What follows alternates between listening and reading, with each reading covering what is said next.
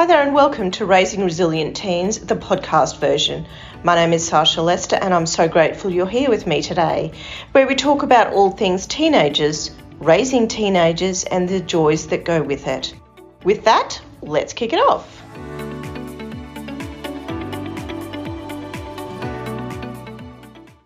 Hello there and good morning. Welcome back to another episode of Raising Resilient Teens. My name is Sasha Lester and I'm so glad that you could join me today. Our guest speaker for this morning is Rudi Landeman, and I hope I've said that correctly. You did. We're going to be talking today about a range of topics, and I love how I've prefaced it all. They're candid conversations, and it definitely will be really eye-opening for a lot of people out there. We're going to be talking about gender diversity, non-binary issues, authentic living, and how we can help our children live from an authentic way.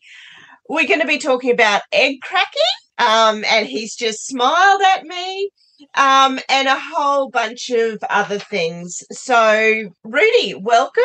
Thank you so much for joining. Tell us a little bit or a lot about you. The floor is yours. Wow, thank you very much, Sasha. I'm very excited to be here. As cliched as that might sound, but I genuinely am, because my work at the moment is around authentic living. I'm an authenticity coach, so I'm a life coach who specializes, I think, in this particular area. And what that means to me is that, we can spend so much of our lives trying to fit in with other people's expectations of us or society's expectations of us. But society, of course, is just other people. And of course, sometimes these expectations are just things that we think are there. We don't necessarily even know that. We can actually suppress a lot of our joy and a lot of who we really are in this misguided attempt to fit in. And I guess my fundamental message is that we shouldn't do that. We shouldn't, we should be true to ourselves. And the reason why I wanted to connect with you was because of the work that you do with parents. I'm a parent myself, in how to support children to live their authentic lives. And in particular, a very large part of my experience over the last few years has been coming to terms with a gender identity that I was not born with and did not grow up with. So what I'd like to especially help with, I think, is offer to parents who have children who may be either contemplating a gender transition or in the process of a gender transition, or even just questioning gender and trying to understand gender, that at least I might be able to offer some kind of framework or some shared experience that might help make sense if this is not something that a parent themselves has had to wrestle with or question in their own lives. Most people don't. The fact is that most people go through their whole lives identifying with and fitting in with the gender that they grew up with, that they were handed at birth by their parents and society around them. And so I do fully understand that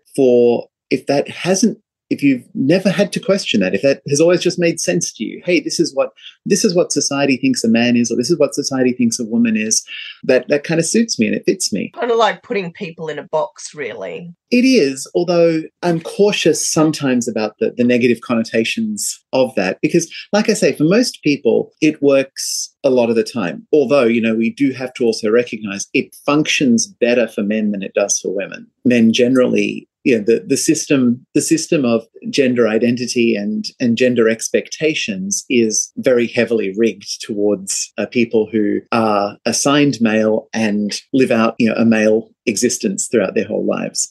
But yes, you're exactly right. We are handed this box or this bucket of expectations about what it means to be one or the other.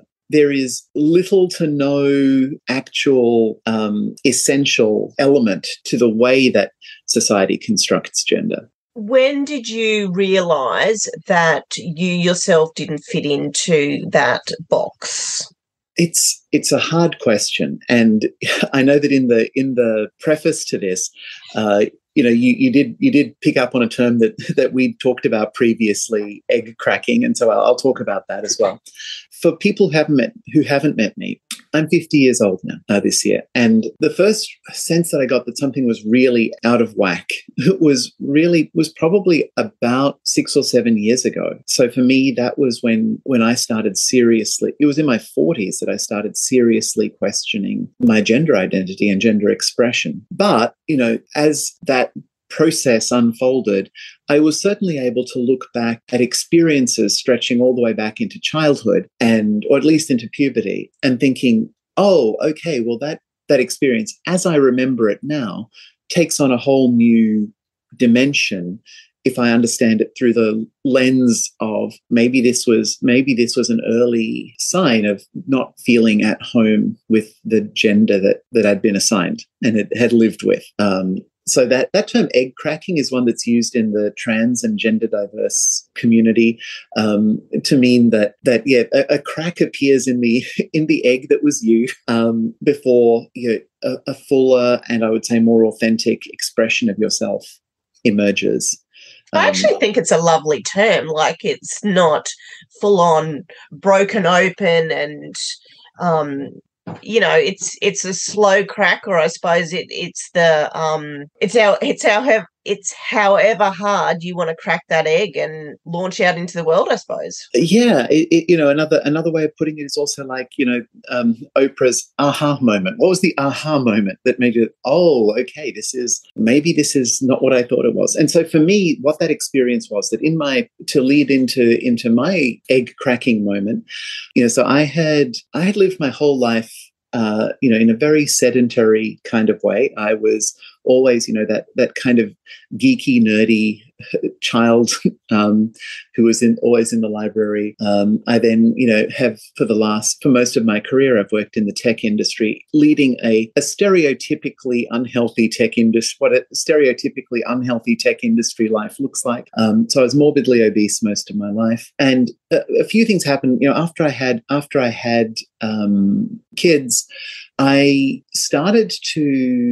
made a decision to change my life and to become healthy. And so I started watching what I was eating. I started exercising for the first time in my life. I lost half my body weight, and I had gone from a morbidly obese person to a very lean, athletic figure. And something was badly out of whack, because when I looked at that figure in photographs and in the mirror, I was really uncomfortable with it, and I didn't know what that was. And it was like, well, I had achieved everything that I'd set out to. Like I had transformed my life, transformed my body. I had accolades from so many people, like to the point where it almost became embarrassing.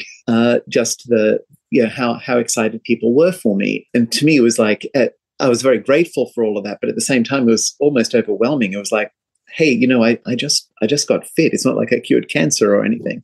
I think I first came across you on social media when, and it was even right before the networking events that we started connecting. I saw you on social media, and you were doing, is it bar or barre classes? Bar. And I'm like, oh my God, I take my hat off to him. Yeah. So I had gone from literally never having exercised in my life. I'd never done any sport as a child. I hated it. And look, I could actually go off on a long rant there as well about, I think things are a little bit better now, but certainly when I was growing up, basically physical activity and movement, as it was taught in schools or provided and presented at schools, was all about competitive team sport, which still does not interest or I've got zero interest in that, either watching it or participating in it. And so there really weren't very many options. And I thought that I hated movement and hated exercise. And what it was I hated competitive team sport.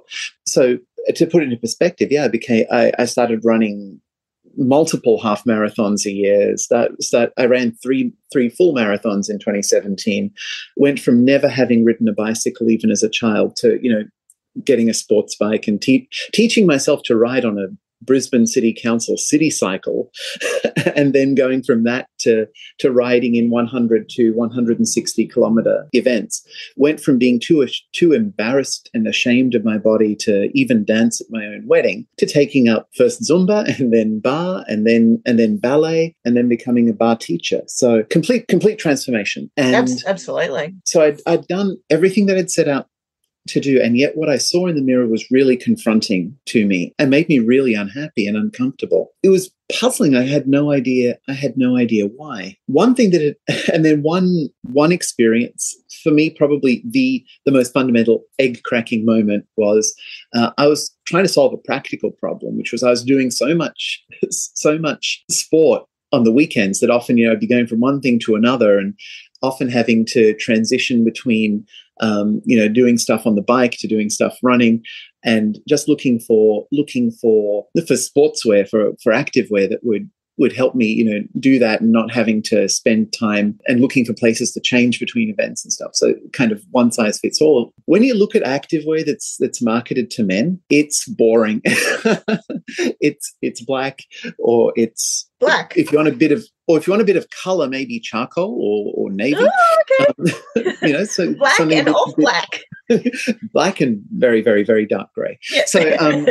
So and I guess I've always had a more colourful personality than that, and it just so happens. So I'd had my eyes open trying to find something that would, be a better look, something that was more me but still functional. And one evening I was walking past a Lorna Jane store and I saw this pair of tights in the window that I just fell in love with because I loved the pattern on them. I've always been a bit of an astronomy geek, and these had these beautiful patterns of stars and constellations. And I thought, oh wow, I love those. I would love them. And then, of course, because I'd grown up for 45 years with this ingrained taught belief that no, that's not for you. That's for women. And there's even I think there's even kind of a sense of that it's somehow shameful, I think, for men to present in feminine ways. It's a strong taboo in our society. I think it's eroding, but certainly it's alive and well. That was one of my questions is, over time, I think society's getting educated more and more. And, are you definitely seeing that? Absolutely, 100%. I think the very fact that we're even having this conversation right now is important. And, I'm also aware of that, that young people these days, so the, teens are even who are questioning or exploring their own gender identity. This is a conversation that's happening, and it's happening sometimes quite open, but not always. And certainly there's a level, I think, of acceptance that is growing, that at least these questions are worth asking, and they're not necessarily weird or wrong to be questioning these things. Yeah, I think there is definitely an erosion. I don't think we're there yet. We're a long way through a series of a long series of events. I very recently appeared in a Lorna Jane, in some Lorna Jane marketing. And you've met Lorna Jane herself, haven't you? Many times now, yeah. She has always been beautifully supportive and wonderful towards me. And I'm very, very grateful for her openness and her support. Even appearing in a campaign just a few weeks ago, people left nasty comments on the posts. And do you think that that's a lack of understanding or just... I basically believe in the goodness of people. You have to work very, very hard to convince me that somebody is a bad or malevolent person. I think there's a few things working here. So number one, people there's definitely a lack of understanding or lack of empathy, right? So people see something that they're not used to seeing, and there is a reaction of that's not part of the world that I exist in or part of my experience. It's wrong and maybe threatening. I think that's unfortunate, but I also think that, I really believe that with better understanding and better exposure and better, being able to actually listen to people's stories or involve themselves in people's stories, that education makes a big difference. And that, and I guess that's one of the reasons I was so excited to talk to you today, because it's likely that if somebody listening, if a parent listening has a child who is either starting to question their gender identity or is actually in the process of, has already made up their mind, is already changing their gender identity. And maybe it's not even your child, maybe it's a friend's child or a nephew or niece or whatever. So what would you say to them as like tips and tricks or helpful information?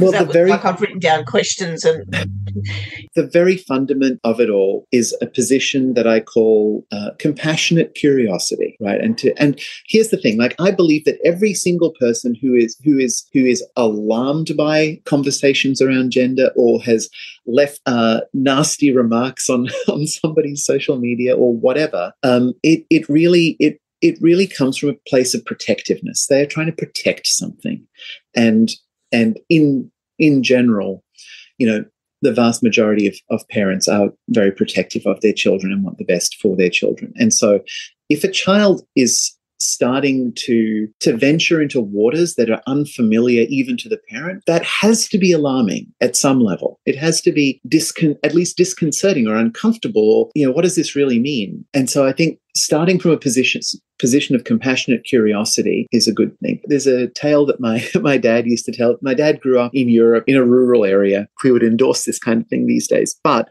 for the point of the story, one of the things that those rural kids sometimes did as a prank was that they would put duck eggs underneath a chicken to hatch. And so the mother hen would hatch these ducklings. But then what do ducklings do soon after they hatch? These ducklings would excitedly make their way down to the pond and start paddling, as ducklings do. And of course, this is completely outside mother hen's experience. She panics. She thinks her babies are about to drown. She's running up and down the shores of that lake in terrible distress because these chickens have taken to water, which is not a thing that chickens do. It is a cruel prank. But I tell the story because I think it's a similar thing. If our children venture into waters that we don't know ourselves, it's alarming. At that point, though, we do get a choice of how we respond to an unfamiliar scenario. And one way is to react with panic and dismissal. And, in worst case scenarios, we know that there are a lot of trans and gender diverse kids who do get disowned, even completely cut off and disowned from their families. This is a common experience. And so even a child, making their questioning known to a parent is sometimes feels like a really risky move for that child. Because they don't know how their information's going to be viewed. Absolutely. And, it could also be that the child has internalized a transphobia even from their surroundings. So if they've grown up in a household where a parent or caregiver has consistently expressed anti-trans or transphobic views, and then the child themselves is starting to question their gender identity, that probably doesn't feel like a really safe environment to bring that up in. You mentioned earlier that about the Lorna Jane campaign and how you had quite a few negative and nasty comments from that. Do you think that's a case of the classic keyboard warriors, that they're all big and bold and brave behind the keyboard, but not so much to your face? Or do you get those nasty jibes and comments like behind your back, I suppose? Well, so there's a beautiful effect at work that, if people are saying things behind my back, I don't get to hear them anyway. So, and it really doesn't bother me.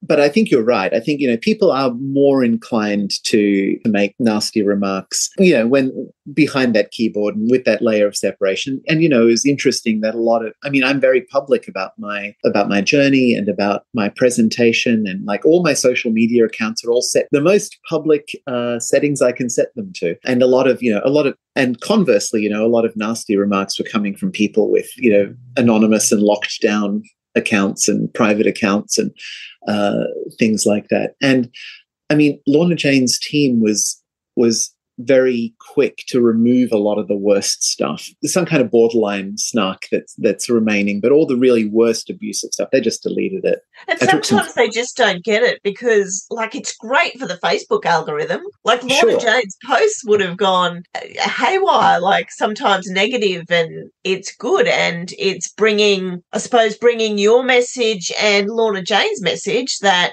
she is inclusive of all, bringing that to the forefront. I'm very grateful for the opportunity and the platform that they extended to me. And there's part of me that actually wishes that they'd left the nasty remarks up. Yeah. And I know that obviously, for their brand, it's not great to have have that stuff, that abusive stuff sitting out there. And also because I'm aware that I'm exceptionally lucky that for me, my egg cracked in adulthood, that I am surrounded by a beautiful and loving family and a beautiful and loving community of friends and a supportive workplace, because that's another thing as well. Yeah. So I've really had a very, very easy time of that. I've been very, very lucky. So I'm quite okay with reading people's nastiness, because I think it just, if anything, it makes me feel sad that for somebody that's actually a source of, I don't know, validation or fulfillment for them to leave anonymous, nasty comments on the internet. That's actually something you would invest your time in doing. But, I also acknowledge that for somebody who was less secure in, or who's just starting to question themselves, or maybe questioning themselves and has a decent sense of internalized transphobia or something, that reading some of that stuff could be really damaging and triggering. So it did have to come down, really. But part of me wishes that it had stayed there for two reasons. One of them more charitable than the other. The less charitable one is that I believe that, the people who are doing that, I mean, they have families and friends as well. And it's probably good for their families and friends to see that they are the kind of person who would leave nasty remarks about someone they've never even met, in a public forum. So I think that's the less charitable view.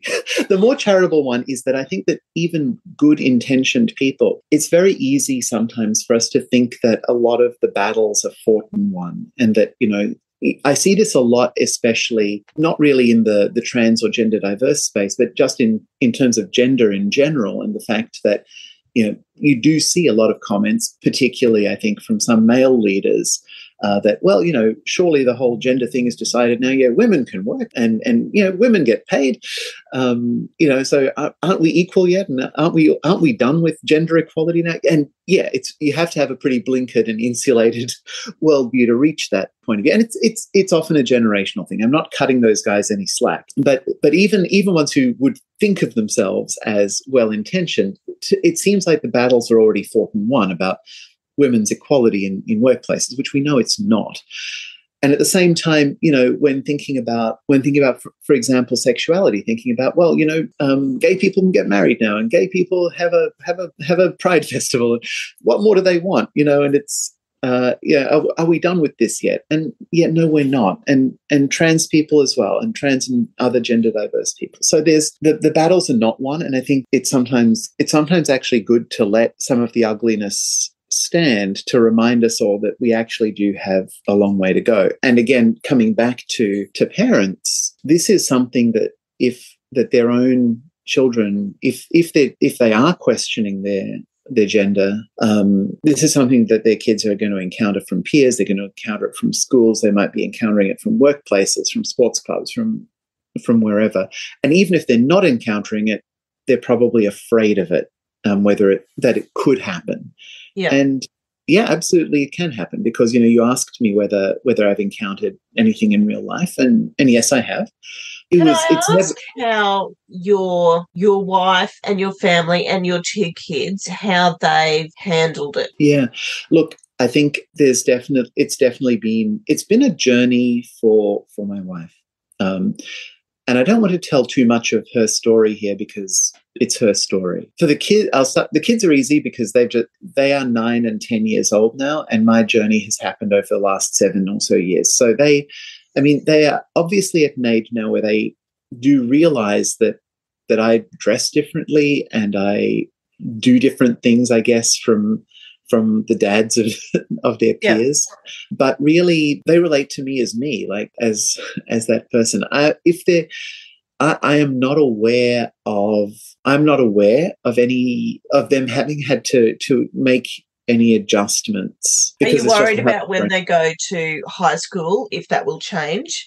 Yeah, because kids in primary school, they're kind of a little bit more gentle, but once they hit high school, it feels like they're ruthless.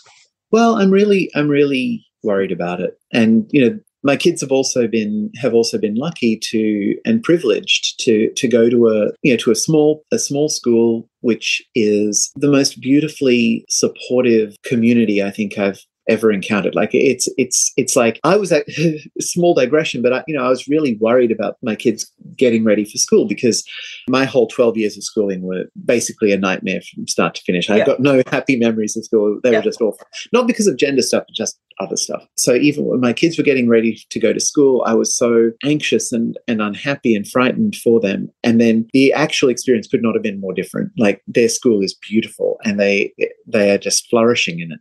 But the elder boys about to, will start high school in a couple of years now. And like I said, all of my social media profiles are being all wide open. Like I literally have nothing private at all. I don't post There's anything. no stalking required. It's all there. No stalking required. Yep. You can look me up and you'll find everything. It is, if you just kind of do the maths, just on the balance of probabilities, it is likely that at some point in their high school years as teens, someone will find their connection to me and use it and likely there'll be someone who uses it as a platform for teasing or bullying or something. Like that's just, I hope against hope that won't happen. And you feel like you've prepared them enough? No, I don't yet. Right. And I also, this is a journey for me too, to figure out like how to prepare them. And I think part of the issue is that if somebody is inclined to be a nasty human being, they will find a way to be a nasty human being. So if it wasn't about your dad wears dresses and quote unquote women's tights and gets their lashes and nails done, if a nasty person isn't going to weaponize that, they'll weaponize something else. They'll weaponize some other aspect of their looks or their life or whatever. So part of it, I think, is acknowledging that it's not really about the thing that they're targeting. It's just that nasty people will find a way to be nasty. And again, it's sad because again, what kind of person does that? It's because they themselves are that old saying, hurt people. There's something lacking for them, and it would be great if we could actually address that rather than have them lash out at others. But yes, I'm definitely concerned about that, and I don't have the answers yet. I think it's a journey that we're all going to have to work it out together as we journey towards it. Rudi, you go to a lot of networking events. Like you are literally the networking queen. I don't know anybody who can keep up with you. And I remember one of the very first, I think it was one of the Bell events that I saw you at, and I'm going to be honest, I didn't know what to say. And we spoke earlier on our initial conversation, and you mentioned that there's quite a few people that, when they see you at events, that could be what they're thinking as well. Like, I don't know what to say. And until who's the Bell lady? Oh, Jess. So until Jess literally shoved me in front of you, it was like, oh my God, I don't know what to say. But then once I started talking to you, it was like, oh my God, like, why have I avoided this for so long? And it's very similar to like the podcasting thing, because when I put my request for podcast guests out and you messaged me, like, there was this wave of, oh my God, thank you, yes. And it was, but I'm sitting here going, no, I can't message him because I don't know what to say. Whereas you just, is it just me? I'm just going around. No, it's not just you, Sasha. And because I've had this feedback from a few places, right? And so, and even people who I've known for years sometimes, and then because I do a few podcasts here and there and a few interviews, and a lot of times people have said to me afterwards, "Oh wow, look, I'm really glad that I listened to that because I've wondered and I've just not known how to ask." And what I want to really say about that is that I think I used that term before, compassionate curiosity, and I will say that there is a real difference. Like most people, most of the time, can tell the difference between an innocent and genuine question that comes from an attempt to understand versus somebody who's trying to be nasty. Like we can tell intent most of the time. And yes, it's occasionally someone will, we're all human, we make mistakes, and someone can potentially take offense at something that was quite innocent. Or alternatively, someone might try to be nasty and another person just doesn't even see it. So, but like to encourage people that in general, whether it's about gender or whether it's about ethnicity or whether it's about a custom or a practice or something that people see someone else doing in their world, I would like to encourage in general, a practice of compassionate curiosity and asking questions and attempting to understand. Some Scandinavian countries have a beautiful tradition of, they call them living library books, and the idea that people can offer themselves in public libraries as a living library book that somebody can take out. Well, and in the context of this, so you can schedule a conversation with somebody different from yourself and get to ask questions. I've seen that on social media, and it's great. Like, totally needs to be picked up by other countries. And so I think that I think it's a beautiful custom, but underlying it is this idea that if we are well intentioned, ask. And maybe even err on the side of being a little bit, because if you're asking me about the way that I'm showing up in the world or the way that I'm presenting in the world, I mean, you're asking for vulnerability from me to answer that question. But I would say that on the side of the asker, well, if you're asking somebody to be vulnerable for you, you can start by being vulnerable yourself by asking a question that you're not secure about asking. And that you're risking something. You're risking offending somebody. The other thing that touches on is that I really hope that our attempts to be kind and inclusive can kind of get away from that culture of fearing offense. Because often it's framed in that. It's not, oh, well, I don't want to offend anybody, or I wanted to know this, but I didn't want to offend you. I mean, people get offended by all kinds of stuff all the time.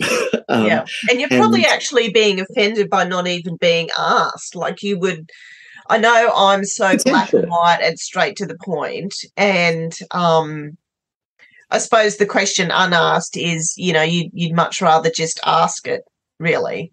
Absolutely, and I think because that increases understanding, and understanding is really key, because empathy gets you to a point. Like, empathy is, and the genuine desire to, and to be good-willed towards another person is essential, really, to healthy relationships with anybody in our world.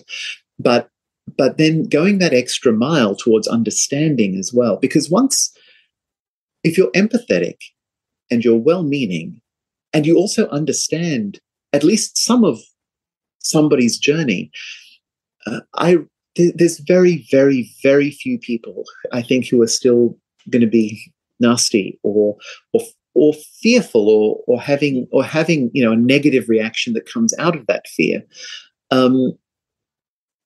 because we realize that everyone is human like ourselves. So instead of worrying about causing offense, I really like to see the whole conversation around inclusion and diversity shift towards, well, how do we welcome people rather than how do we avoid offending them? How do we welcome people? How do we make people feel safe and secure that, yes, this event or this space or this job or whatever it is that, yes, you belong here, you are safe here, you are wanted here. Yeah. Which is very different from, oh, well, I don't want to offend you. A few final questions before we wrap up, because I don't want to take too much of your time and go over the hour. In our first conversation, you mentioned the framework and the 3 boxes. Can you go through those, please? Because I think that'll be really helpful to the listeners. Yeah, so this is really, if there's one tool I can offer straight away, and it's that.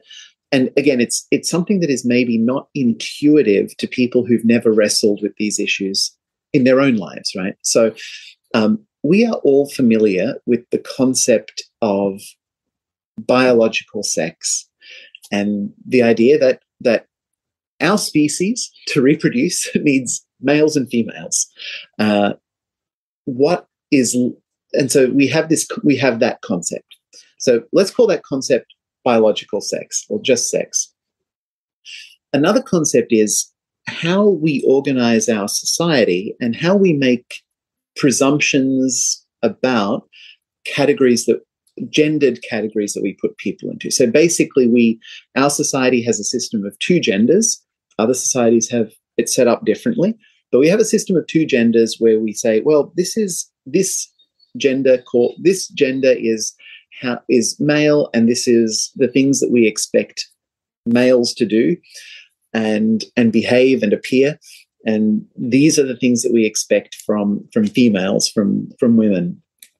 And we have this, but these are socially constructed, right? So in those boxes, we might put things like preferred color as an obvious one, right? So the blue is for boys, pink is for girls. That is a gendered construction. It's got nothing to do with biology. We would put other things into those boxes about personality traits. We would put things into those boxes about, for children, preferred toys. For older children, well, preferred school subjects, preferred professions, preferred careers they might be thinking about going into. And preferred sports as well is another big one. Sports. Yeah, all interests, hobbies, everything, clothing, like all of these things are gendered constructions. How do we know that they are gendered? Well, that they're just social constructions? Well, because the things that appear in those two boxes, in those two categories, they do vary across historical time and they vary across culture. So even something that we take for radio, and a trivial one, the blue is for boys, pink is for girls, we know that historically that was reversed at different previous points in even Western culture, and the idea of colors themselves even being particularly gendered one way or the other is in the whole scope of Western, European history. This is a very new idea anyway. So we've got sex, which is a biological phenomenon. We have gender, which is a social phenomenon, and then we also have sexuality, which is who are you attracted to, if anybody. And again, our society has traditionally constructed this around either straight or gay, so attracted to people of the same sex or of the opposite sex. And the way that these three things are actually completely separate categories, and they can be combined in a wide variety of combinations.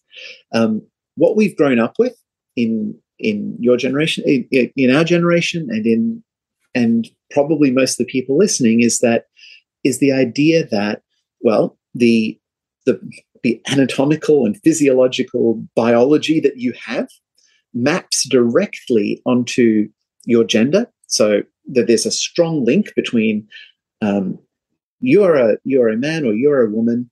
And so these are the things that you are going to like and want and the way you're going to show up in the world. And you're going to be attracted to the opposite sex.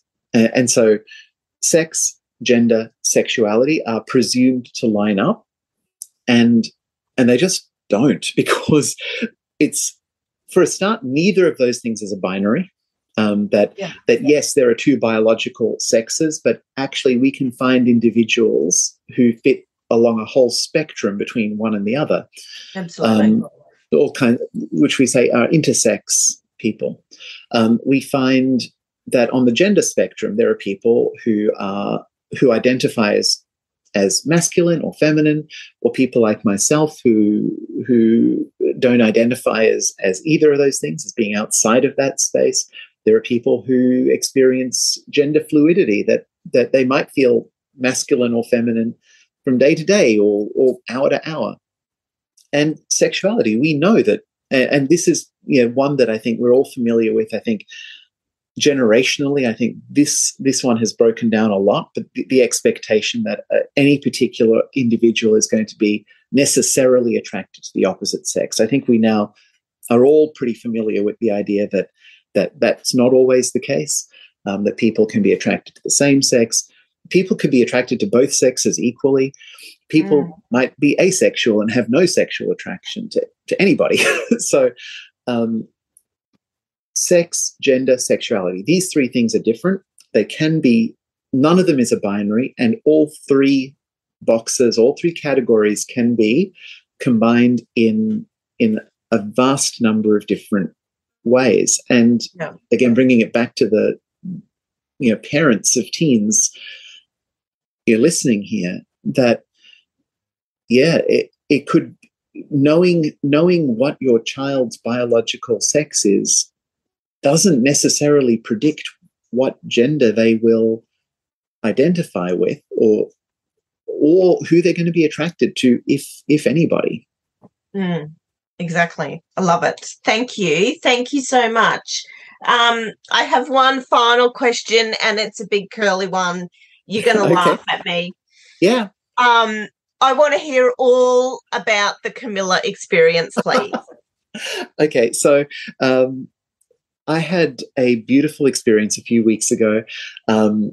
I've loved Camilla, the label, for a few years now. So ever since it was one of the first things first labels I really loved, and I had this amazing experience where Camilla recently launched their Spring-Summer 2022 collection. They launched it here in Brisbane.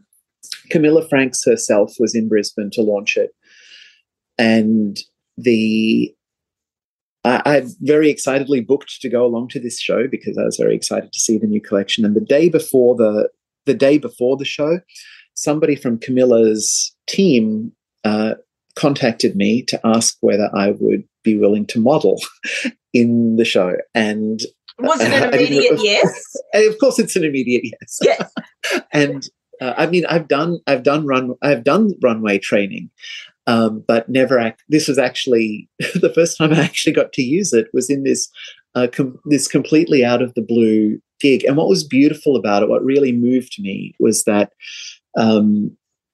by the version of this that I've heard that came out from behind closed doors, was that the morning of the show, the team had the show together and had shown Camilla what they had planned, and her reaction was that, yep, good, but there's not enough diversity on this runway. And that's when a few people on the team who knew me or knew of me decided to reach out at that last minute and ask me if I'd be willing to participate and actually walk as a model for the launch of their collection, which is just so amazingly moving and beautiful to me because of that recognition that actually more diversity on the runway is a good thing. It helps to affirm people who don't fit into society's expectations. So I'm eternally grateful to Camilla and her team for having had that experience and by why it happened, not that it was a deliberate attempt to celebrate diversity, somebody's authentic self and authentic love of their label. I guess, I think the takeaway there is perhaps that in fact we can celebrate what brings joy to other people, even if it's not something we do ourselves or something that we connect with. And there's a tremendous power and beauty in being able to say to someone, for example, one of our own children who makes a choice or has a series of life experiences that are not ours, and instead of reacting with panic or fear or rejection or judgment, we respond first with that compassionate curiosity, which serves as a foundation where we can build understanding. And beyond that understanding comes celebration. We actually celebrate that difference. It's like, wow, you really love this thing. I would not, if that is not my experience at all. I don't even know what that is, but I love it. And I love you. And I love that you are authentically being you, that you are celebrating yourself. And wouldn't it be a beautiful world if we could just all get away from telling other people, hey, stop liking stuff that I don't like, or stop living in a way that I wouldn't want to live. No, let's celebrate not just our own authenticity, but other people's authenticity and give them that space to shine. Thank you so much. You've totally had the floor, and I love it. You've absorbed it. Thank you so much. I really appreciate your time. Thank you so much, Sasha. And look, if anybody has questions or wants to reach out, I'm very happy to take questions or even sit down with somebody and talk if that would be helpful. Yeah, so I'll put all the links in the information in the podcast. So yeah, thank you again. Thank you. And just like that, it's a wrap. I hope you've enjoyed the last 20 or so minutes and have walked away with some golden nuggets of information. If you'd like to join our Raising Resilient Teens Facebook group, the link will be in the comments. And until next time, ciao!